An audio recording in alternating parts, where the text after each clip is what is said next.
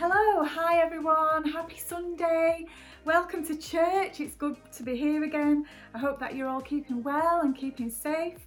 And I don't know about you, but while we've been in lockdown every Sunday, I've not just been going to one church, I've been going to about 4.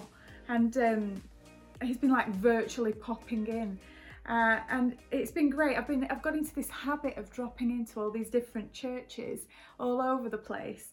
And I'm not saying that I'm able to take in so much, and quite often my eldest son, who's living in Singapore at the moment, he'll FaceTime me in the middle of it and I will drop everything to speak to him. And he's on circuit breaker at the moment. It's not called lockdown there, but that's what it is. But they're very technological, so they've called it a circuit breaker. And I've been really amazed as I've watched church online as to how many people tune in live in one go. It's literally thousands of people. Even our own services, they've been online virtually attended by so many more than would normally walk into church on a Sunday, and that's really encouraging. And I just love the fact that people are able to tune in that way. And I think we're going to see a whole new era of church after this is all over. But on Easter Sunday, as I was in between one of my many church services, someone had spoken quite obviously on Easter Sunday about an empty tomb, the empty tomb. And the phrase straight away came into my mind: empty tomb, empty church, empty tomb, empty church. And it just kept echoing through my mind. And my imagination saw Jesus confidently striding forth out of that empty tomb, resurrected and alive. And then I could see the church, the body of Christ, walking out of church buildings, but into the highways and the byways, into the towns and the cities, alive and revived. And it's not a negative thought. Empty tomb, empty church. Now, hear me out. I am not saying church buildings are a tomb. That's not what I'm saying. But right now, in this lockdown time that we're in, it feels like we're entombed. We're not really allowed to go anywhere. We can't meet together. We're not doing much. We can only go out for essentials. But, you know, and it's not always positive. It doesn't always feel positive. And obviously, there's so much more going on in the hospitals and things like that we do need to be praying about. But for us as church, you know, life is what you make it. I was told that when I was young. It never left me. Life is what you make it. We can shrink back and we can be fearful, or as we isolate, we can let our roots grow deep. We can build our faith. We can buy up that time and use it wisely, and we can get ready for the next step. But you know what? Who knows that when God went anywhere near a tomb, life happened. And you know, when God comes into our situation, there can only be life coming out of that. So Jesus marched off, and you know, he raised Lazarus from the dead after 4 days. Jesus himself walked out of that tomb. And you know what? When he died and was resurrected, tombs cracked open and some of the saints were resurrected. That's something that we sort of gloss over a little bit. We don't really talk about that. There's not much to say about it because there's not much said about it, but it's quite phenomenal. Let's have a read. Matthew 27, verse 50 to 53. And Jesus cried out again with a loud voice and yielded up his spirit. And behold, the curtain of the temple was torn in two from top to bottom, and the earth shook, and the rocks were split. The tombs also were opened, and many bodies of the saints who had fallen asleep were raised.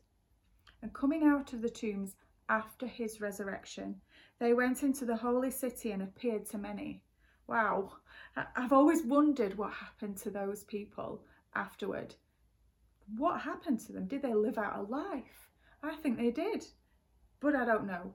You know, it doesn't say. You know, they didn't come out of the tomb until Jesus himself was resurrected. And then there's also the story of Elisha, and he's always fascinated me, Elisha. And this was another thing that stood out for me. So there was the empty tomb, empty church, and then there was Elisha. Elisha, it just kept coming to me. And there's this very short account, just one paragraph long, of something amazing happening at his own tomb, long after he died, the very end of his ministry. And it's a story that I've read several times. And I've heard this whole sermon, preached on that one paragraph. And that's another one that stayed with me a long time. And Elisha was the prophet Elijah's successor. And there were many prophets around at the time, but Elijah was like the main man. He was the top prophet. And when he was taken up to heaven, Elisha asked Elijah for a double portion. He asked for a double anointing. And Elijah apparently did around 14 miracles. Some say more. I've gone for the conservative option. And while he was alive, Elisha performed a reported 27. Now, I'm not great at maths, but even I know that that's one short of the double. Okay? And some translations, they count, like I said, they count more for both prophets, but each and every translation always has that one short. And if he was the successor of Elijah, then he's not fulfilled that potential, has he? He's not done what he's asked for. He's not got what he's asked for. He's somehow missed that one miracle that would have him fulfilling that double portion if it was meant to be seen through the miracles, in fact. And 2 Kings 2, 9 to 12 says this, and this is at the very beginning. When they had crossed, Elijah said to Elisha, "Ask what I shall do for you before I'm taken from you." And Elisha said, "Please let there be a double portion of your spirit on me." And he said, "You have asked a hard thing. Yet if you see me as I am being taken from you, it shall be so for you. But if you do not see me, it shall not be so." And as they still went on and talked, behold, chariots of fire and horses of fire separated the two of them. And Elijah went up by a whirlwind into heaven. And Elisha saw it, and he cried, my father, the chariots of Israel and its horsemen." And he saw him no more. And so according to Elijah, and just after that, Elijah's mantle fell onto Elisha. So he knew that it was for him. But according to that, Elisha should have had this double portion. If it were today, people, probably Christians, if we're honest, watching, would have had a bit of a field day on Facebook, Twitter, social media, YouTube, all that. Can you imagine? Just because of one missing miracle, they would pounce on that and say, that must mean it wasn't him. He was fake. He was false. They'd say he'd lied. They'd bring into question all the miracles he'd already done, all his teachings and all his works. They'd have had a bit of a field day, wouldn't they, to be able to discredit this man of God. But Elisha's story actually hadn't ended.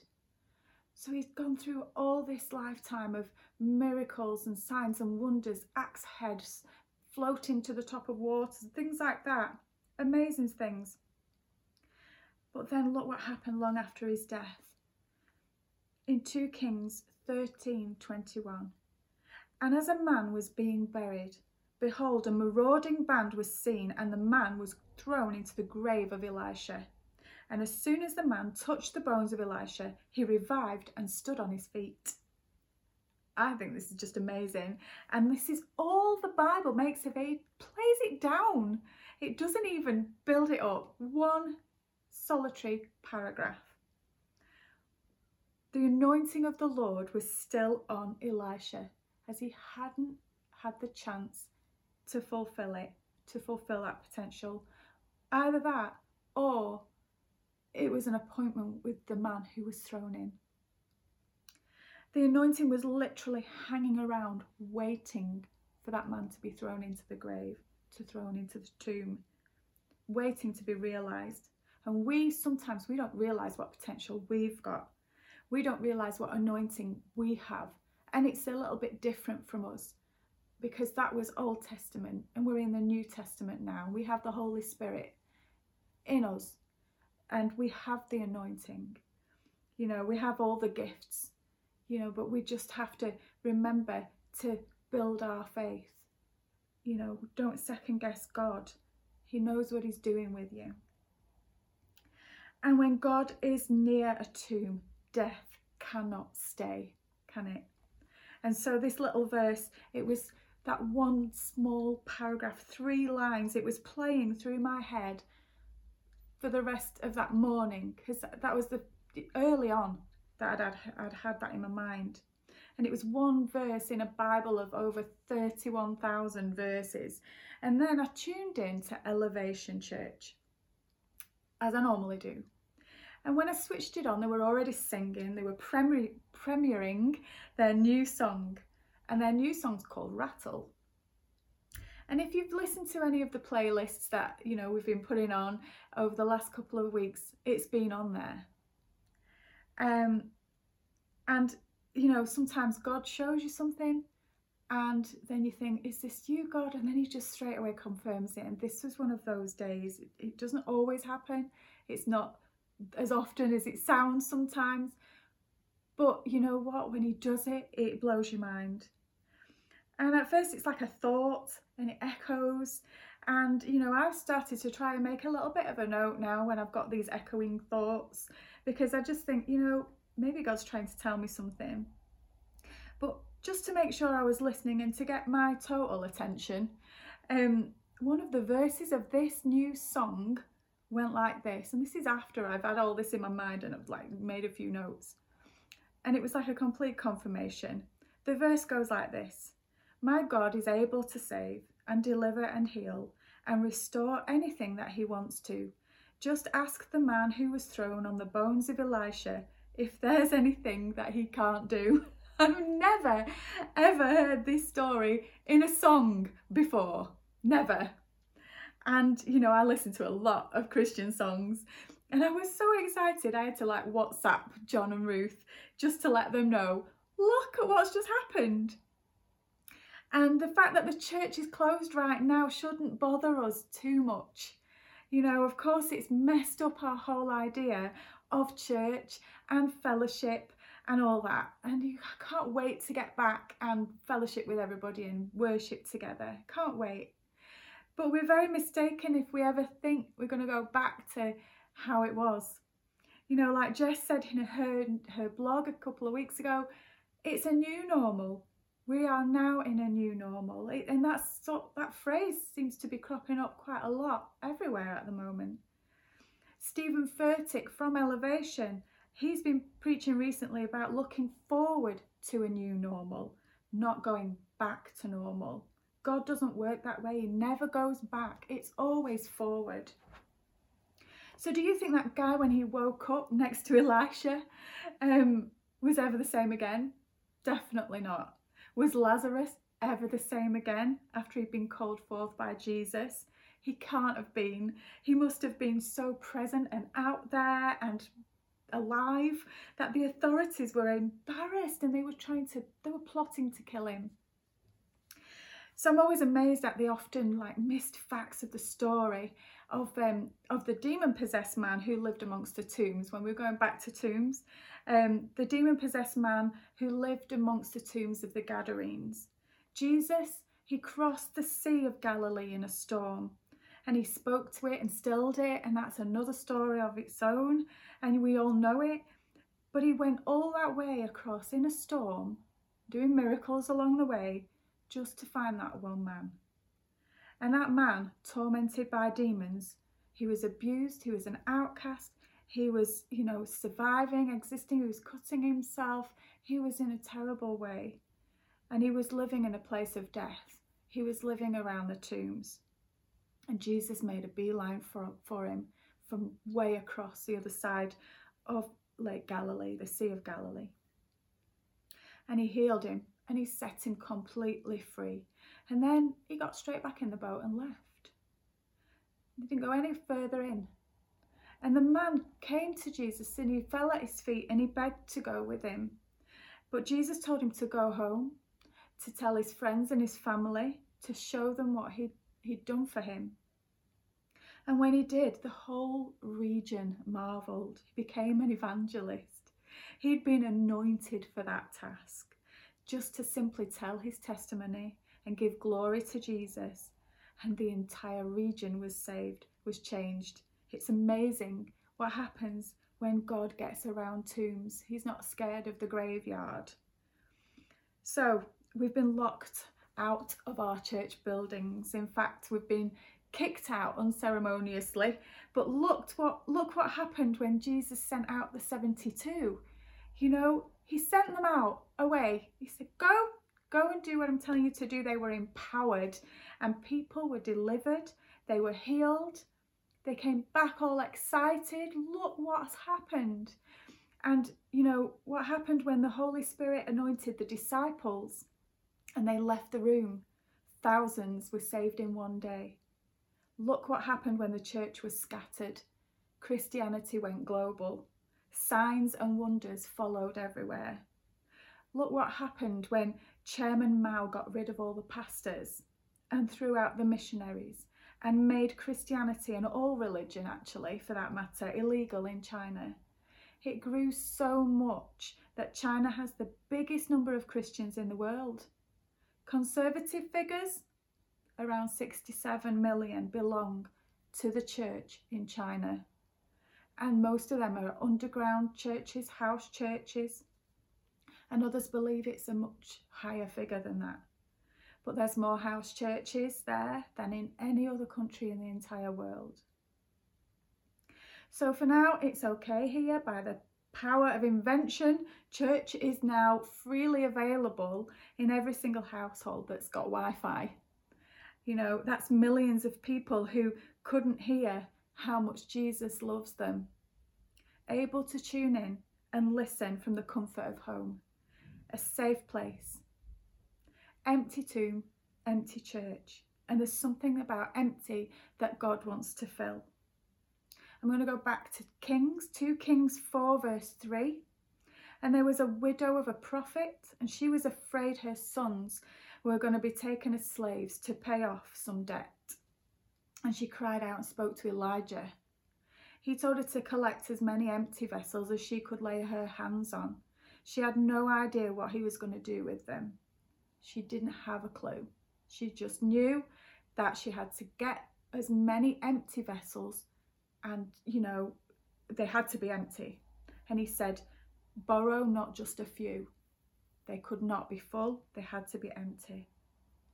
The small amount of oil that she had left just kept pouring out until all those empty vessels were full.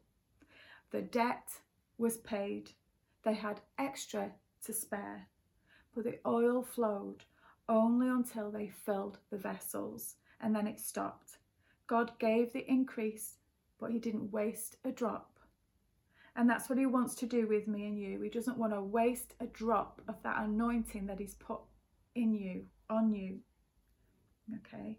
His anointing is to, you know, his desire is to fill us and give us and anoint us to do great things, to do good works, so that we overflow with love, with compassion, and the things that he's put in us, that potential. And we've got to use it, nothing wasted. We must then become empty in order to be filled, in order to refresh others. And the woman at the well, John 4, one of the most beautiful stories in the Bible. The woman came with her empty vessel to fill it with water. It's not surprising that when she got there and there was Jesus, she ended up being filled with that love and compassion. He filled her with hope. This was another trip that he made just for the one person. She went back to her hometown, and guess what? She became the world's first woman evangelist, the first woman preacher. And she told her whole town, and they believed. They all ran back to find out who this guy was. She went back to that well with her, well, she went to that well to begin with her emptiness, with her empty vessel. And she was so sad, and she went back literally full of life. Charles Spurgeon once said, our cares can be the empty vessels for the grace of God to fill. So remember this, the empty tomb was the first sign of the resurrection. Let's say that again. The empty tomb was the first sign of the resurrection. It says in John 20, verse 1 to 2, that Mary Magdalene went early while it was still dark. Now on the first day of the week, Mary Magdalene came to the tomb early while it was still dark and saw that the stone had been taken away from the tomb. So she ran and went to Simon Peter and the other disciple, the one whom Jesus loved, and said to them, they've taken the Lord out of the tomb, and we do not know where they've laid him. And then we're going to skip to verse 10 to 18. Then the disciples, after they'd ran to the tomb to see for themselves, then the disciples went back to their homes. But Mary stood weeping outside the tomb. And as she wept, she stooped to look into the tomb, and she saw two angels in white sitting where the body of Jesus had lain, one at the head and one at the feet. They said to her, woman, why are you weeping? She said, they've taken away my Lord, and I do not know where they've laid him. Having said this, she turned around and saw Jesus standing, but she did not know that it was Jesus. Jesus said to her, woman, why are you weeping? Whom are you seeking? Supposing him to see the gardener, she said to him, sir, if you've carried him away, tell me where you've laid him, and I will take him. Jesus said to her, Mary. She turned to him and said to him in Aramaic, Rabboni, and that means teacher, or Rabboni, maybe that's how it's said. And look at this scene for a moment. Look at the emotion in it. Mary, she panicked at first, and then she went desperately sad, and she went and told Peter and John. And then after Peter and John had seen for themselves and they went home, Mary stayed and she waited, and there she met Jesus. She didn't even know what she was waiting for. She just wanted some answers. She stayed at the place where he last was.